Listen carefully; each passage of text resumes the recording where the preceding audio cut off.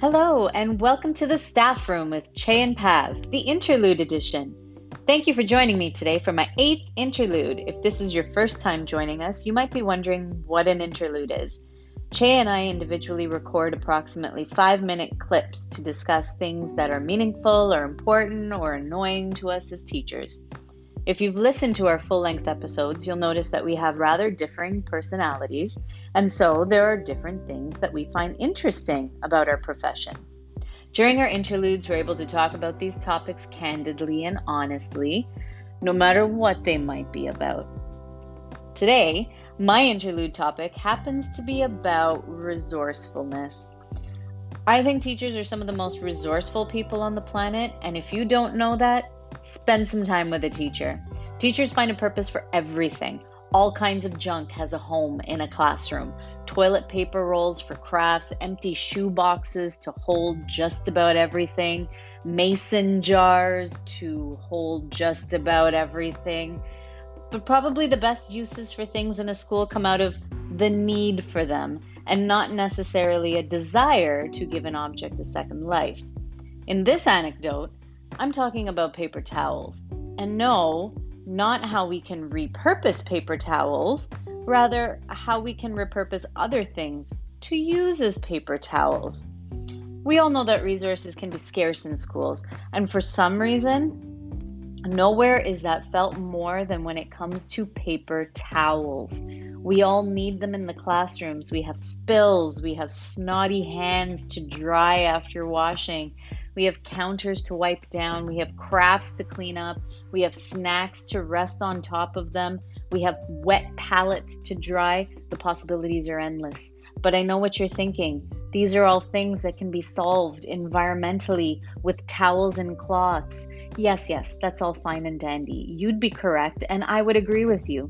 In fact, I've done that in my class before. I had 10 towels in my classroom, and we changed the towel every half day.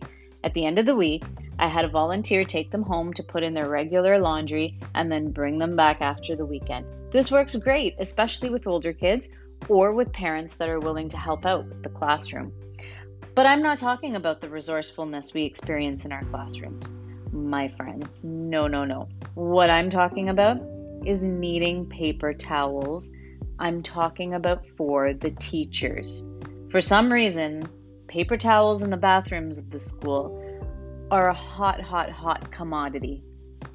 I'm so tired of waving my hands around in the air like a crazy person every time I wash my hands or wiping my hands on my clothes. And let's not mention having to now open the door with my wet hands, apologizing under my breath to the person who has to grip that door handle next. It's a problem on such a micro scale, but nothing ruins my day more than when I'm done washing my hands and I reach for the paper towels only to find every dispenser in the bathroom completely empty. Just last week, instead of having paper towels in the bathroom, someone brought a stack of newsprint photocopy paper, the environmentally friendly stuff, to dry our hands with. I guess desperate times call for desperate measures. And there are no hand dryers either, so let's forget about that option. It's such a frustration that I've been asked by several colleagues in the school to do an interlude about the lack of paper towels in the bathrooms. It's been such a huge frustration to so many people that all we can do is laugh about it. We have a staff of about 50 people in our school, with only 3 men on staff, Che being one of them. So we have been known to ask them to go in and steal some paper towels for us from the men's room.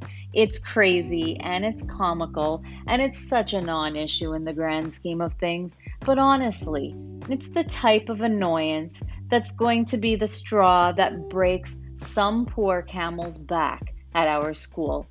And for some reason, I have a feeling it's going to be me. That's my interlude for today. I hope you gained some insight into the life of a teacher, or maybe you didn't at all. Either way, I appreciate you joining me in the staff room.